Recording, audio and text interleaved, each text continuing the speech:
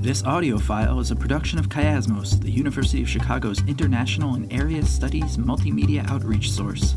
For related audio and video, or for more information about the project, please visit chiasmos.uchicago.edu or internationalstudies.uchicago.edu.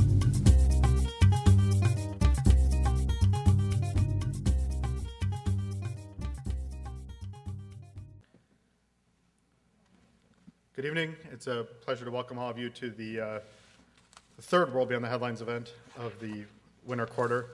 As many of you know, this program is sponsored by the Center for International Studies, the International House, the Seminary Co-op Bookstore, and the Chicago Council on Global Affairs. I especially want to thank the Chicago Council on Global Affairs this evening. They left the start time off for this event, so I think many of you called me or emailed me over the course of the week, so I really feel that this is, my personal invitation to everybody who could be here tonight. I just want to announce a couple of things. For those of you that are coming off campus, we're on the verge of our finals week and then spring break, so our next event won't take place until April 12th. Thursday, April 12th at 5 o'clock, there'll be a program with the U.S. Ambassador to Korea.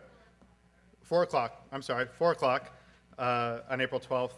The U.S. Ambassador to Korea and the Korean Ambassador to the United States will be speaking on the current security and economic situation on the Korean Peninsula. That event is co-sponsored by the Korean Consulate of Chicago and the Center for East Asian Studies.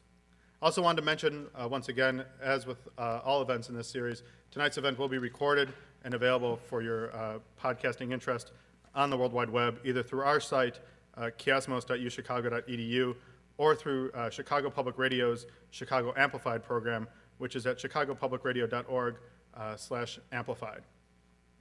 So with that, it's a pleasure to introduce James Mann, who's currently writer-in-residence at the Foreign Policy Institute of the School for Advanced International Studies at Johns Hopkins University. He has served as a staff writer for Los Angeles Times, including positions as the Beijing bureau chief, national security correspondent, and foreign affairs columnist. Mr. Mann has received numerous awards for his reporting and writing, including the Asia Pacific Award for the best book about Asia in 2000. We have his books for sale in the back from the Seminary Co-op. If you're interested, I wanted to note that I first heard of Mr. Mann in the context of his previous book, Rise of the Vulcans, The History of Bush's War Cabinet, about which Georgianne Geyer said that it is the best and the brightest, or destined to be the best and the brightest of the Iraq War. So that, like I said, there's for sale in the back, along with the book he'll be talking about tonight, which is The China Fantasy, How Our Leaders Explain Away Chinese Repression. So please join me in welcoming James Mann.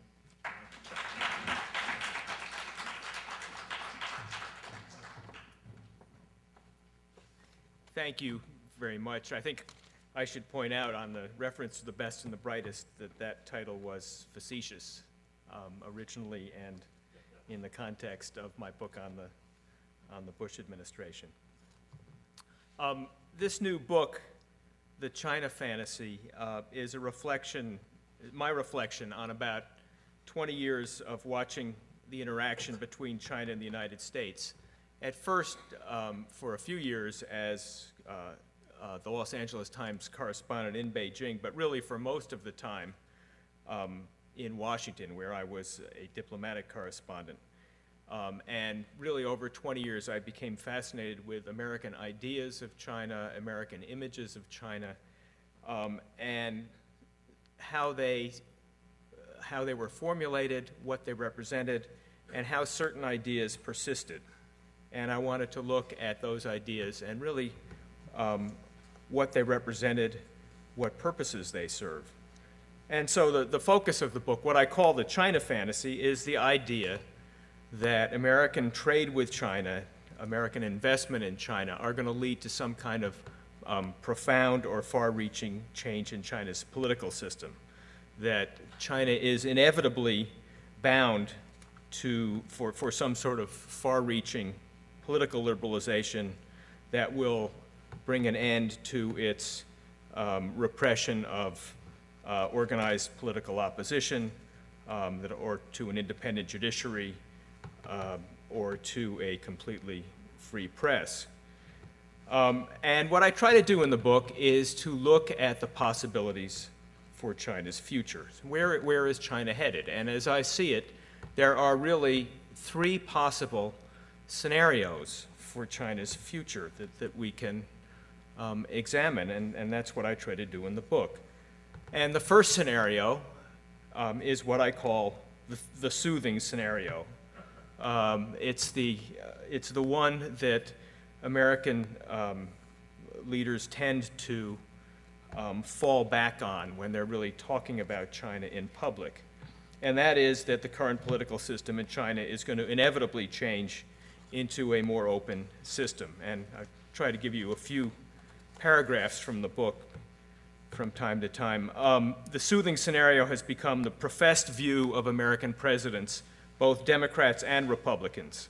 Over the past decade, in order to win the nomination for the presidency in either of America's two major political parties, it has become virtually obligatory to offer the American people some version of the soothing scenario. George W. Bush paid obeisance to the soothing scenario for China at the very start of his first presidential campaign. This was a speech in 1999 where he said, "Trade freely with China and time is on our side." In saying this, Bush was merely echoing the words of Bill Clinton. The Democratic president had told Chinese President Jiang Zemin at a 1997 press conference that you're on the wrong side of history, implying that history by itself might open up China's political system. And at another point the same year, Bill Clinton had said that the economic changes in China would help to increase the spirit of liberty over time.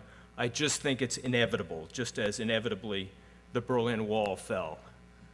And that is the classic formulation of what I call the soothing scenario. And it's not just Bill Clinton or George Bush. You get similar ideas from Tony Blair, who visited China about 2 or 3 years ago and said there is an unstoppable momentum towards democracy in China. A number of commentators have said the same thing. Well, that's one scenario. Let's look at the other two. The second is what I call the upheaval scenario. And in this version of China's future, China can't go on the way it is. I think the vernacular would be that something's going to blow.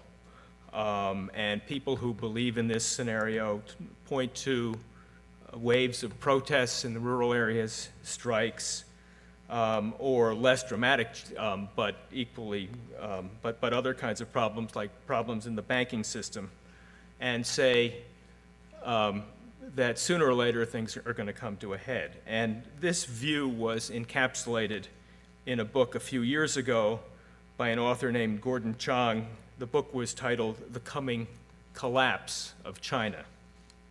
And it was an interesting, thoughtful book, but it doesn't persuade me, and as I say in this book, The China Fantasy, China's a big country. It's managed to hold itself together in one way or another over time. I don't see any sign of collapse. The government both makes efforts to overcome rural unrest. They may not be entirely successful, but both its policies and a fairly strong, very strong security apparatus are enough to overcome problems in the countryside. I just don't think any of these are going to lead to a collapse. I just think that's not realistic.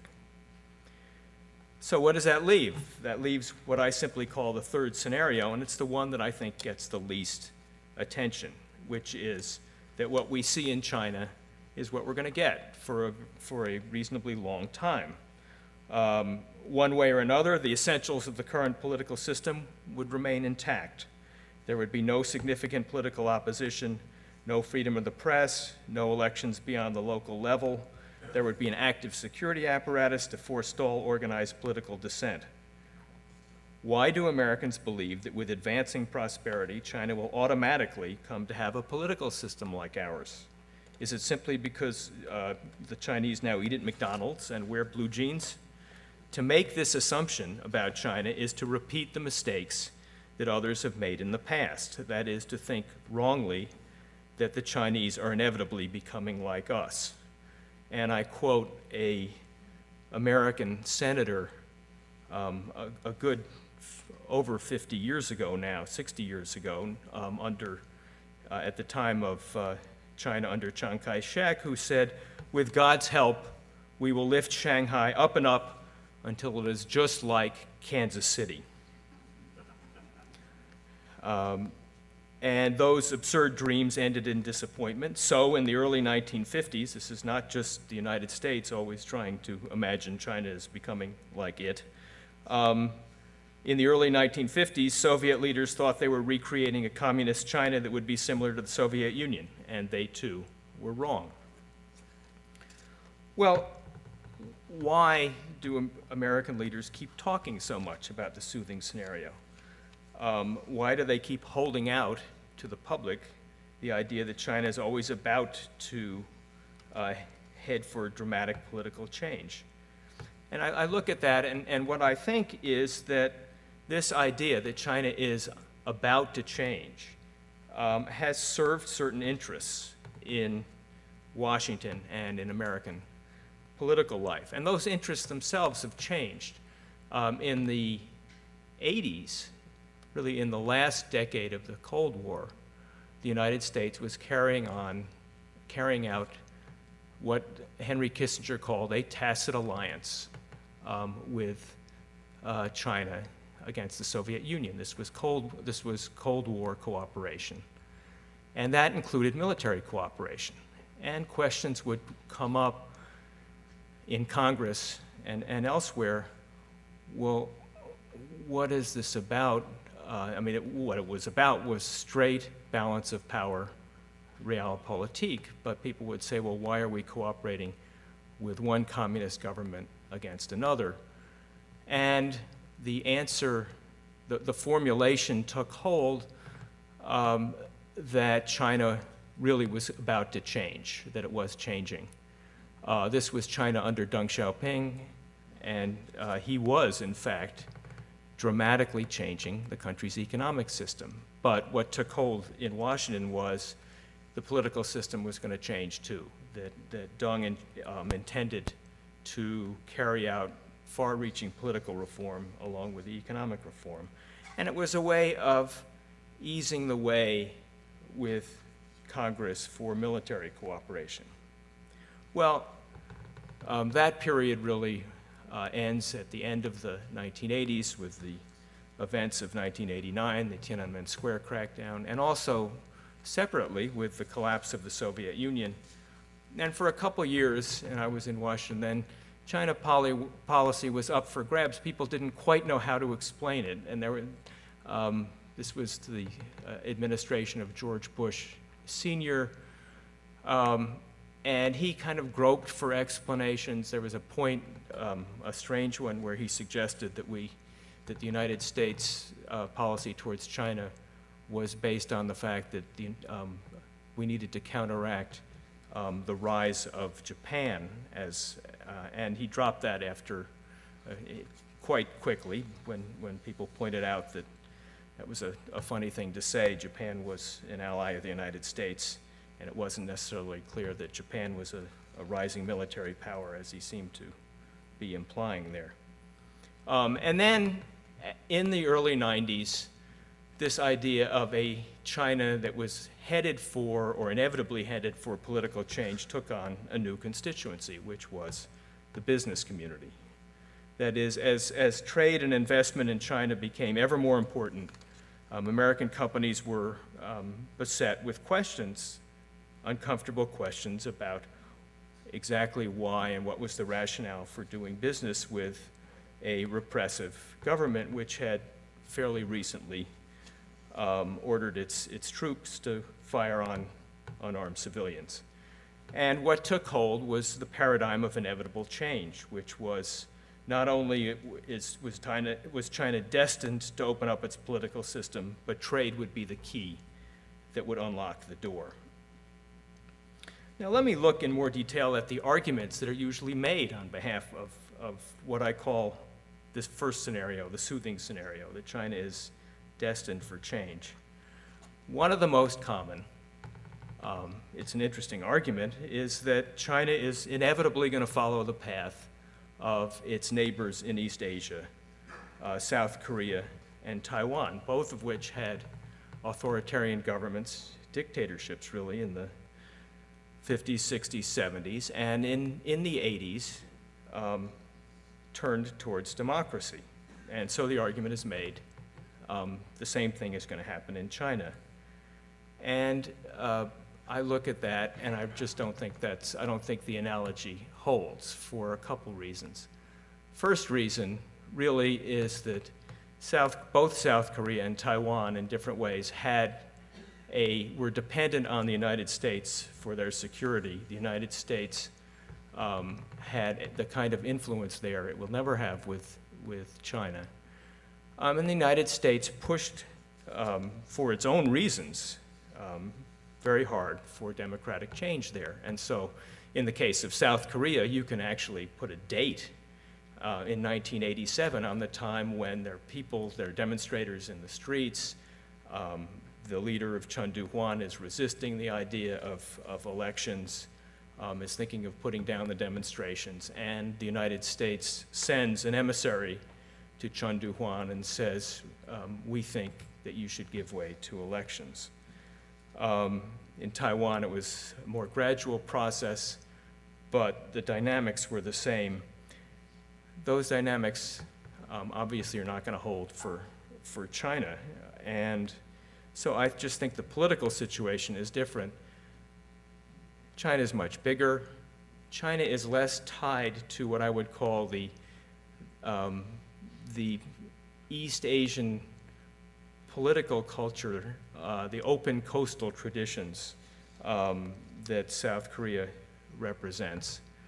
It's got huge inland areas. I mean, if China were just Shanghai or just were its southeast coastal areas, I might think that it's part of the same traditions as South Korea and Taiwan.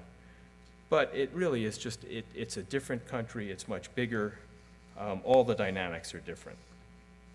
So that's one of the arguments. The second argument that usually gets made is what I call it the Starbucks fallacy, and I'm indebted to the New York Times columnist Nicholas Kristof for inspiring the idea, because he went to China a couple years ago. He visited a Starbucks, and he wrote an interesting column which suggested that China was headed for political change because, as he put it, no middle class is content with more choices of coffee than of candidates on the ballot. It was a provocative thing to say, but I look critically at this argument and don't think that one holds either. And the main reason is that the urban elites, the Starbucks sippers, if you will, are remarkably small, are a very small percentage of Chinese society in the first place. And if there really were a ballot, which is what his quote suggested, they would be, or stand to be, outvoted by huge numbers of people in the countryside and by migrants on the edges of Chinese cities. These urban elites, who are the people that all of us tend to see on visits to China when we visit Beijing and Shanghai, are a small percentage of Chinese society, growing but still very small, and they have a fairly strong interest, in fact, the greatest one, in preserving the existing order. They tend to be nervous about political change. And so, as I write, if you add together all the population of China's 10 biggest cities, you still get, 70 million people out of 1.3 billion, 1.4 billion. Thus, the paradox: the emergence of China's urban middle class is far more significant for its size when measured against the rest of the world. That 70 million people is as big as every country in Europe besides Germany. than it is as a proportion of China's overall population. So if you're a multinational company trying to sell consumer products, such as soap or cars, then the rapid rise in spendable income in China's largest cities is of staggering importance. However, the mathematics changes when we turn from marketing to democracy. When it comes to any national elections, that new Chinese middle class, the Starbucks clientele, is merely a drop in the bucket. Those in the avant-garde in Chinese cities have every reason to fear that in nationwide elections they would be outvoted. And then the third argument that's often made is that China is already changing, and in fact, it is in economic terms and in smaller ways in political terms. But that simply raises the question of whether the smaller scale changes in China are going to lead to a fundamental change in the political system or going to reinforce the current one-party system. Well, finally, why should we care at all about China's political system? And I admit freely that the main and first reason I think we should care has nothing to do with the United States or ourselves, but that it would be nice for 1.4 billion people to have some kind of voice or say in choosing their own leaders. I admit, as a convinced believer in democracy, that it would be nice for the Chinese people to have some say. And one of the cliches that's really always bothered me about China is the one that goes, people in China don't care about politics. I mean, that to me is, I think it's a stereotype, and it's been proved wrong at those times when Chinese people feel relatively comfortable in speaking out. That's the first reason. The second reason is that I think that we have an interest in stability in China, political stability. China did have a fairly smooth and successful transition of leadership 2 or 3 years ago, but it was the first time in the last 50 years that you've had political succession without a lot of upheaval.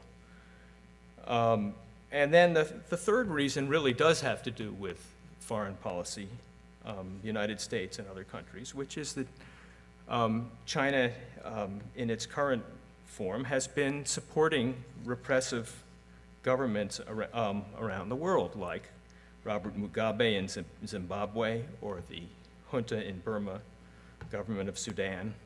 I don't think there's any question, for example, that if democracy in Russia were to hang in the balance, I mean, some people would say it does now, but if it was really up for grabs, there's no doubt that, I think that China would probably weigh in, would be just as happy with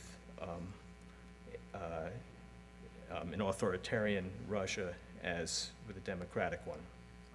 And finally, there is an issue of sheer honesty with the American people. That is, Americans have been told over and over again, I've watched this year after year, at every key juncture when China policy is debated, whether it's during an election or when there's legislation in Congress, that our policies were intended to and were going to change China's political system. So it is a coherent point of view if our leaders were to say, there's nothing we can do about China's political system. The Chinese system is going to stay the same. It's going to continue to repress organized political opposition for a long time. That would be an argument. It would be, in philosophical terms, it would be sheer realism. The fact is that's not the one that does get made.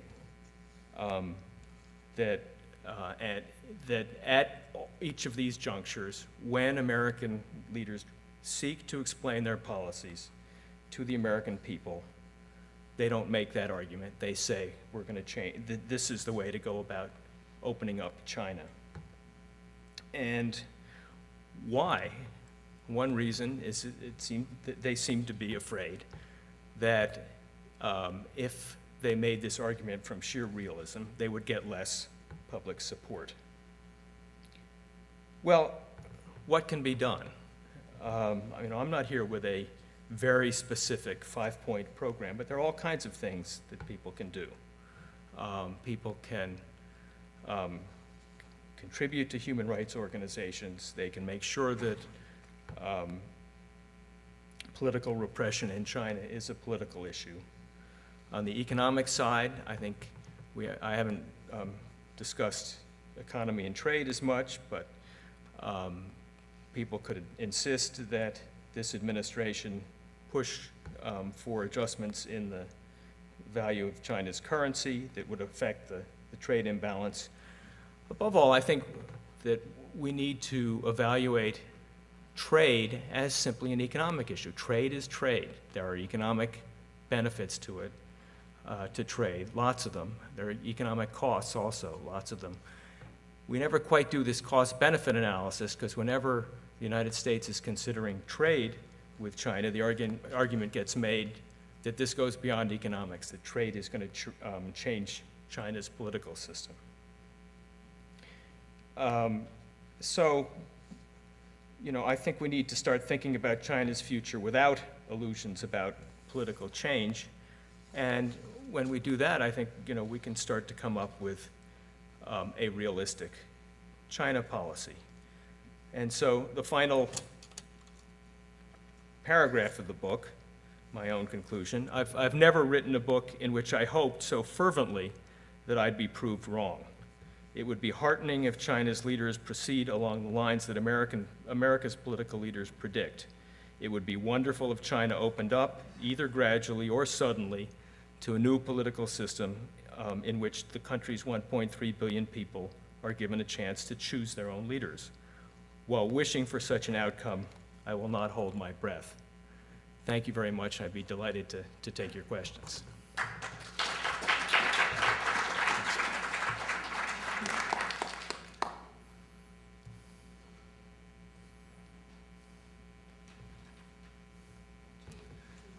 Yes. What implications do you see for the American economy, given China's ownership of so much of our currency, as well as other investments in the United States, as well as the enormous trade deficit that we face? Thanks. The question is the implications for the American economy of China's enormous holdings of American bonds and the enormous trade deficit. Each one gives China considerable theoretical leverage over the United States, its holding of bonds and the idea that it could someday dump the bonds. And the trade imbalance gives, in some ways, in theory, gives the United States considerable leverage over China in the sense that the United States is by far the biggest consumer of China's exports. I say theoretical in both cases because there are reasons that neither country is going to exercise that leverage. There are a lot of reasons China will not suddenly turn around and sell all of its government bonds, but just to take one. In doing that, the value of China's holding, the value of the dollar would drop and China would suffer a big loss on its own. I think I probably don't have to take you through the problems with the United States suddenly announcing that it wasn't going to buy any goods from China. So it's leverage that each country has over the other, but I think it stays on the level of theory rather than practice. I think the three scenarios you described, at least as you described them, two of them are going to be wrong, perhaps all three. But that aside, I think that there's a serious flaw in all of them, that they share the same flaw. And that is none of the three take into consideration what the conclusions are. I wouldn't know, but I think one must consider in trying to look into a Chinese crystal ball the fact that there have been radical changes in China in the last 30 or so years that have made enormous differences in the life of Chinese society, Chinese people and government, and have been done relatively peacefully. And those two changes are specifically the end of genocide with the death of Mao Zedong, or the virtual end of it, and this change over to private enterprise. These accomplishments are quite radical in change, and were done peacefully. Whether this means change will continue peacefully or not, I haven't a clue, but I think that if one is going to make a prediction about China, one needs to look back at these relatively recent developments and say they're going to continue, or that energy is burned out. History will repeat itself, or it won't, but we must look at the recent past and argue from there. Thanks. A couple points. The first point, yeah, I think the era of whether it's genocide, Great Leap Forward purges is over, and that's a tremendous change, and that to me I think is irreversible. On the economic changes, yeah, but I think it's more complicated than that in the sense that people in the countryside are better off, generally speaking. People in these urban elites that I mentioned are a lot better off. And so while the country as a whole may be better off, people tend to look at, there tends to be tremendous resentment in the countryside of people who are or on the edges of cities of people who are getting rich. So you get this disparity in income between rich and poor that leads to its own resentments right now. And then the question is, to what extent do people hold back because they realize that the whole country is better off, God knows, than it was in 40 years ago.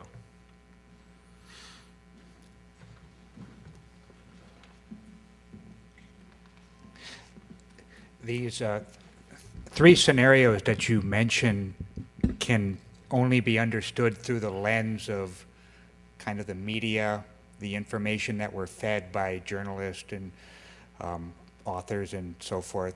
And I'd like, you've been covering China for so long, I mean, I'd like a detached, savvy perspective on the quality of information that we get from Western reporters about China today. What are we doing right, but more importantly, what are we doing wrong, and what could we do better? The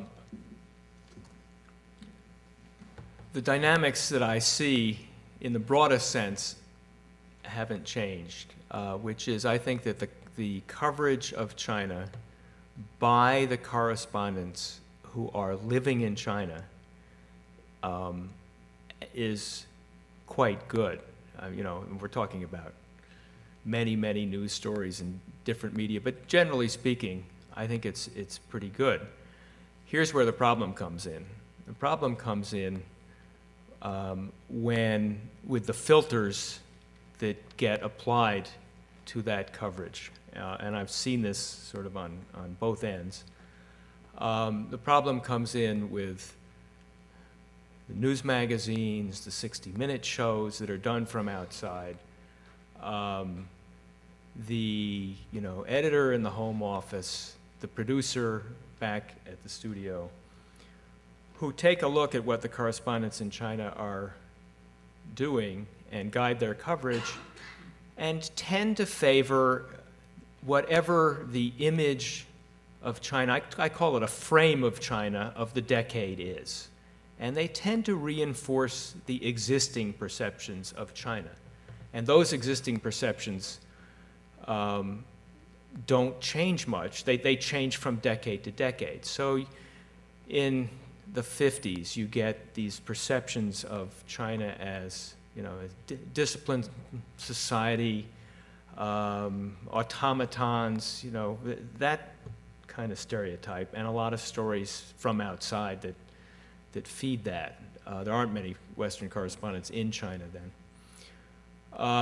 In the 70s, after the Nixon opening, you get a sort of romanticized view of China, almost Pearl Buck, the good earth. When correspondents really begin to be admitted to China, to be stationed in China in in the 80s, for a while you get images of China goes disco, and you get China goes capitalist, and this was true in general. You just couldn't, it was hard to get stories in this period, in the 1980s, about some of the continuities that political repression continued. Because people, you know, that didn't fit the stereotype. And then you get a complete 180-degree turn after the Tiananmen crackdown. You get editors, producers asking and visiting correspondents sort of landing in Beijing and sort of saying, take me to the crackdown. And for about 3 or 4 years, all the coverage of China was crackdown, crackdown, crackdown, and you couldn't get stories about anything else in the paper. And then sort of by the late 90s, you get what I would call the current series of perceptions, which is all rising China. So the common news magazine cover of China is Shanghai, glitz, and it's, again, hard to get stories of rural China or political problems. It's China's rise and China gets rich. You know, this may be hopelessly unrealistic on my part, but I would like to see in each of these periods stories that run contrary to these images. What I've left out, actually, on the economic coverage of China, you get, I would call the Wall Street Journal, Financial Times view. It's all free enterprise. China goes capitalist. Everything is free enterprise, and the system is much more complicated than that. So my problem with the coverage is it tends to reinforce the existing images. There's another image that I found in a Falun Gong international publication, which is available in the grocery store in Hyde Park, if anybody can get this. But I saw no image of this whatsoever in our general press.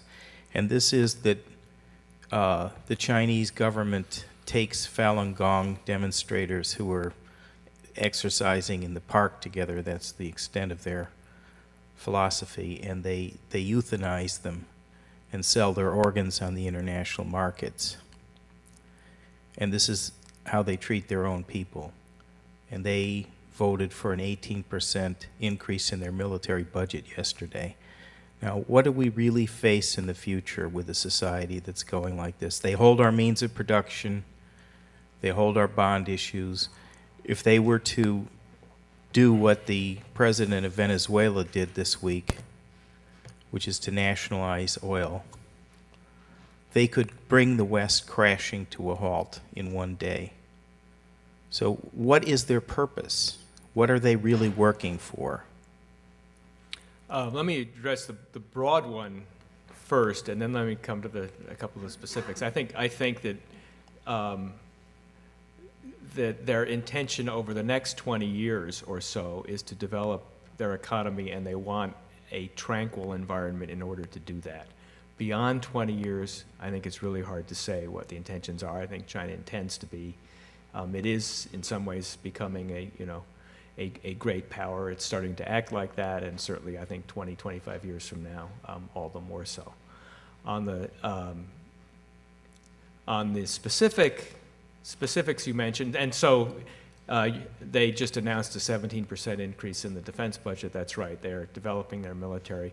I do not see China, as a bottom line, since I think this is what you're asking, one part of your question, I don't see China as a military threat to the United States. There are people in Washington who talk about China as a military threat. My bottom line judgment is, I don't see it that way. And the reason I don't has more to do with the United States than China. When you talk about China developing its military, we have a country which is, and we're all taxpayers, spending hundreds of billions of dollars for our military. And not all of it is wasted. Not all of it is diverted to Iraq. And really, in some military confrontation, which is entirely hypothetical, I just don't think that China poses a threat to the United States. That's not the argument of this book. There was another part to your, on follow. Well, What is the status of this report on the Falun Gong? yeah, I have not. This is, you're right. This is something that has appeared in Falun Gong publications. Two parts. Falun Gong clearly was subjected to tremendous harassment and persecution in China when the movement first flourished at the end of the 90s. And there were people thrown in, its leaders were thrown into jail. There are people who died in jail.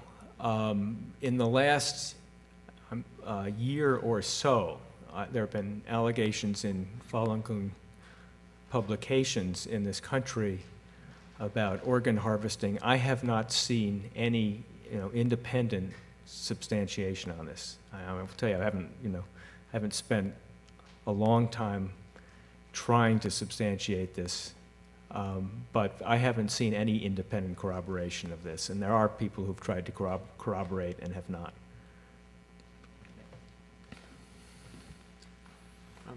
I would be remiss first if I didn't commend you on the tremendously good read, Rise of the Vulcans. Your very incisive and insightful look into the decision-making process of the Bush administration. Anyone remotely interested in U.S. foreign policy could do far worse than reading the book. So I congratulate you on that. And if your current book is nearly as compelling, then it should make for a great read. I had two questions, one regarding demographics, the other regarding strategy. With respect to demographics, we often hear concerns about the disparity between young women and young men in China. If I'm not mistaken, I think the current ratio is about 100 to 115, whereas in most other, say, Western societies, it's more like 105. But to my way of thinking, there's an even greater concern, social concern down the road, and that is because of the suppression of numbers in the younger generation, you have an increasingly aging population, and I mean very similar to what we have here, but magnified, I think, to a much greater degree. And is the Chinese government doing anything to come to grips with that phenomenon? That was the first question. Second one, as I said, was strategic in nature, and it relates to North Korea. And that is, what really is China's position vis-a-vis the talks with North Korea? And as I see it, there's sort of three schools of thought. One is that China has no vested interest in helping out or cooperating with the U.S. It's very happy to see the U.S. bogged down in Korea. The second is that, in fact, Chinese leaders are beginning to realize that it's not in their long-term national interest to see a nuclearized North Korea for a variety of reasons, perhaps the most compelling being that it could lead to a nuclearized Japan, which is certainly not in China's interest. And the third, which is probably the one I subscribe to, is it, and perhaps this really is Chinese foreign policy in microcosm, that there is no grand design, that there's sort of, it's very much an improvised policy, that very much like their domestic policy, it's being done by osmosis, I guess you could say. They're sort of touching and feeling as they go, and trying to work out, a lot of power grabs within their own governmental hierarchy, and don't really have a clear idea of what is necessarily in their best long-term national interest. To the extent that those three paradigms do apply, which do you think most accurately describes the Chinese leadership today? Well, I'll answer the North Korea one first, because you just, well, I remember the three options, and I think that for a good while that the first option applied, but really in the last few months, and particularly after North Korea conducted a nuclear test, I think China began to look at it, to calculate its interests differently, and to see that it really was not in China's interest to have North Korea proceeding along the lines far enough to be carrying out nuclear tests, and that did raise the question of whether other countries in the region were going to try and follow suit. And so really China, on whom, after all, North Korea depends more than anybody else for oil and food, really did, I think, indirectly, well, directly, but not publicly, pressure North Korea into the current deal, if that's what it is. It's yet to be worked out. So, I tend towards the second. I'm not sure that the third, which is that they don't really have a policy and that they in effect improvise. I don't think that's incompatible with this sort of gradual change from being happy to see the United States bogged down or having no interest in producing some kind of agreement on North Korea's nuclear program to changing their mind and wanting an agreement. I think there are different points of view within the leadership, but I would opt for the second. Your questions on demographics, I agree with both of those. You're right. The sex ratio is about, I think it's 1.15 males to every one female born. You said that's not like Western countries, and that's true. There are other. China is actually that ratio is even bigger in a couple of other countries in Asia, in particular in South Korea. This is, I think, the arrival of the sonogram, really, and that one presents sort of interesting questions of social policy. You see speculation, including in the Chinese press, of, there are going to be large numbers of men in search of brides and so on. And sometimes this goes on to the next step of, will Chinese men go to other Asian countries looking for brides? That's kind of, to me, is sort of ethereal. The real question is the other demographic question you mentioned, which is that as an unintended result of the one-child policy, China is going to have this aging population very quickly, and it's going to have a serious problem, even more serious than other countries in about 30 years, on how many people are working to support how many people who are retired. And the problem in China is that they haven't really worked out yet a social security system or a welfare system to support it. You asked if the government is trying to do something, and I think they are, and they're looking at this, but they haven't begun to build the infrastructure to manage this aging population. I'd like to return to the topic of organ harvesting and the persecution of Falun Gong. There has been an independent report that is independent of Falun Gong sources that has been done on the organ harvesting. David Kilgore is the former Secretary of State for Canada, Asia Pacific, and he and a colleague, a human rights lawyer named David Mattis, also a Canadian, did a report last summer on the organ harvesting. They're not Falun Gong practitioners. They looked at all the evidence, and they concluded this is in fact going on, and it's massive in scale. The accusation is that Falun Gong practitioners are being kept as a kind of living organ bank, and that when transplant centers inside China have someone who presents themselves needing a kidney, a liver, a cornea, a heart, then they send the tissue type and other information into a system, and a Falun Gong practitioner is identified, their organs are harvested while they're still alive, and then the organs are used to fund what has been a very lucrative market. And if you look at the rates of transplant in China since 1999, when the persecution of Falun Gong began, they have skyrocketed. They're far, far higher than they were before the persecution began. In general, regarding the persecution, I would suggest that the Western media in this instance, apart from a few stories filed by Ian Johnson or by Philip Pan of the Washington Post, have not done a very good job. The kinds of questions that could have been asked about the organ harvesting story are very simple and could have been developed very easily. They haven't been. If you read the reports by Ian Johnson or Philip Pan, what they report is that the persecution of Falun Gong is not a matter of a few leaders being arrested, that it's comprehensive, that anyone who's identified as practicing Falun Gong in China is subject to arrest, the loss of property, homes, brainwashing, torture, and if they don't give up the practice, torture into death. And no one has a clear idea of the numbers, but they're huge. Could I ask you to come to a turn this question? into a question? Yeah. To turn this into a question, okay.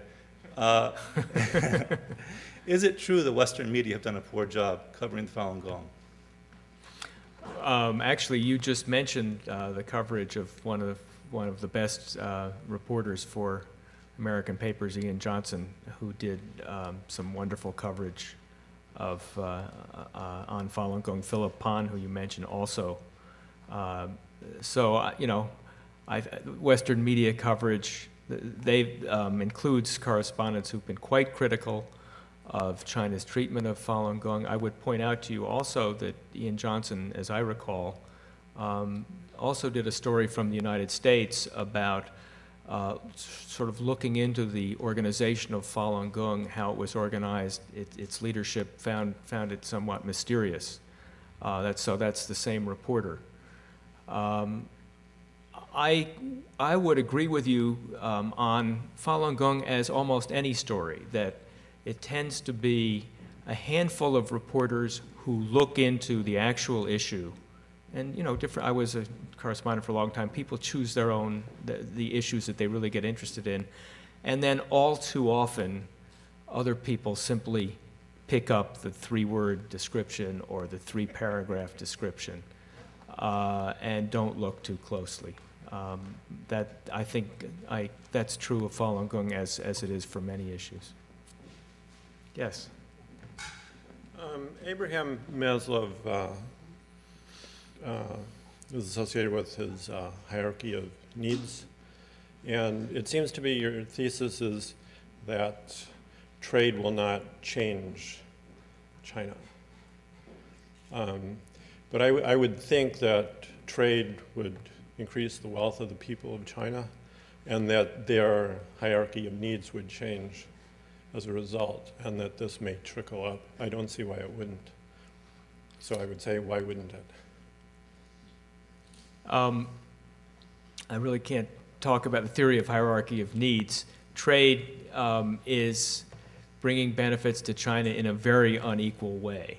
And so there are, again, the elites in Chinese cities are doing just fine by trade. There are people out there in the countryside and in the Chinese cities who not only are resentful of the way trade works out, but sometimes, in the extreme example, accuse the United States of and other, not the United States, but Western investors of propping up the existing system. So, trade's benefits are very unequal. I mean, I know there are a lot of people in factories that come from the countryside out there, and then they send money back to the countryside. So I would be thinking that, I mean, I'm not as familiar with this topic as you, but I would be thinking that everyone's wealth is increasing, although maybe disproportionately. Am I wrong there? Or? Well, again, that's what economic theory tends to tell us. Okay. In China, I think it doesn't necessarily always work out that way. There are people who are going to factories. They tend to come from the countryside to work in factories along the southeastern coastline in China, make wages that are, in real terms, better off than if they were back, back home. At the same time, the opening of trade has led to closing of big old state enterprises, which are huge numbers of factory workers, as it turns out, really often clustered in the old Rust Belt, the sort of northeast of China. And they're very unhappy. So, you know, if anybody has sort of lost out in the opening of trade, it's been factory workers in old line state enterprises, and there are many, many thousands of them. So they don't like trade as much. If there was, in a fantasy world, if the wealth was generally increasing, even in small amounts, would that not increase the power of the people across the country vis-a-vis their government or not? If it was increasing overall in a relatively equitable way, yes. But it's the income gaps that produce the tensions. Does that answer your question? GDP per capita compared to the United States, that'll help them understand this. Pardon? GDP per capita compared to a Western country. GDP per capita is you know, up into the, I think it's a couple $1,000s now. That's not any kind of wealth. Well, I mean, even among the peasants that come in from, you know, the countryside, I mean, there's a film coming out called China Blue, and they were getting 6 cents an hour. 6 cents? Yeah. In the country? In Canton. Okay, so, all right, thank you. Okay. Well, okay. I don't know if this is a question or more of a voice from China. I would say I don't quite agree with your idea that the Western media has a good coverage of China. My general impression from a perspective of Chinese student who just come from China, from Shanghai to this city for less than a year, my general impression that United States is the big superpower of the world, and it's more publicized itself to the world, in which in China you could know every small detail of America. But in America, I don't think, at least from me, I look on the New York Times, but I cannot find a good coverage of Chinese news. I cannot find usually the news are biased in a way or other for those that sensational good news that you always look for the big stories. On this perspective, I don't quite agree with the idea that the coverage is good, and I want to ask if you agree with me to some extent, what kind of measure do you think can be taken to increase the understanding between the two countries, especially on the side of Americans to Chinese young generations? I think our generation is really the representative of the future China, but instead of be stuck in the impression of 50s China or China in the 80s, we don't understand some of our parents' measures things either. But I think we are the future. And this is a question. And another thing, in answer to the previous ones in concern with the Falun Gong, frankly, I don't know too much about it. I think one thing I think Chinese government should improve, and I do agree with some critics about Chinese government, is that sometimes they do not efficiently make their things transparent to the public. Sometimes even Chinese people do not know what's going on there. I think that's one thing which is very, very bad. So what's going on often is that you only hear one part of the voice. For example, Falun Gong, I do know that there's a Canadian report. It's from the lawyers. It sounds very convincing. But have you ever heard from the other side, from the Chinese side, what do they say? Very little. I think that's sad. We should be able to say something. One of my graduate students who is in biological department is now writing for the Scientific American and other journals covering this issue.